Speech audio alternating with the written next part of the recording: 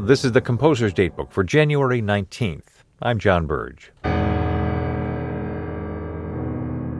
On today's date, in 1853, Giuseppe Verdi's opera Il Trovatore, the Troubadour, had its premiere at the Teatro Apollo in Rome.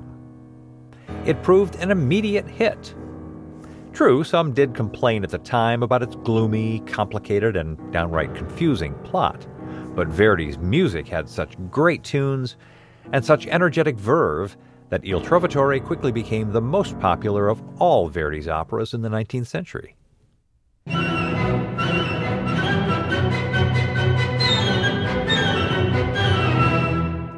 Its tunes were soon heard emanating from street corner barrel organs, and as a true sign of popularity, there were even comic parodies of its melodramatic blood and thunder story.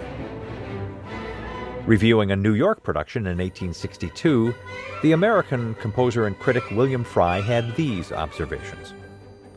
Il Trovatore has a wonderful plot, beyond human comprehension. As to the music, there are some charming, popular, ingenious artistic great points. Then there are some others, egregiously vulgar and rowdy.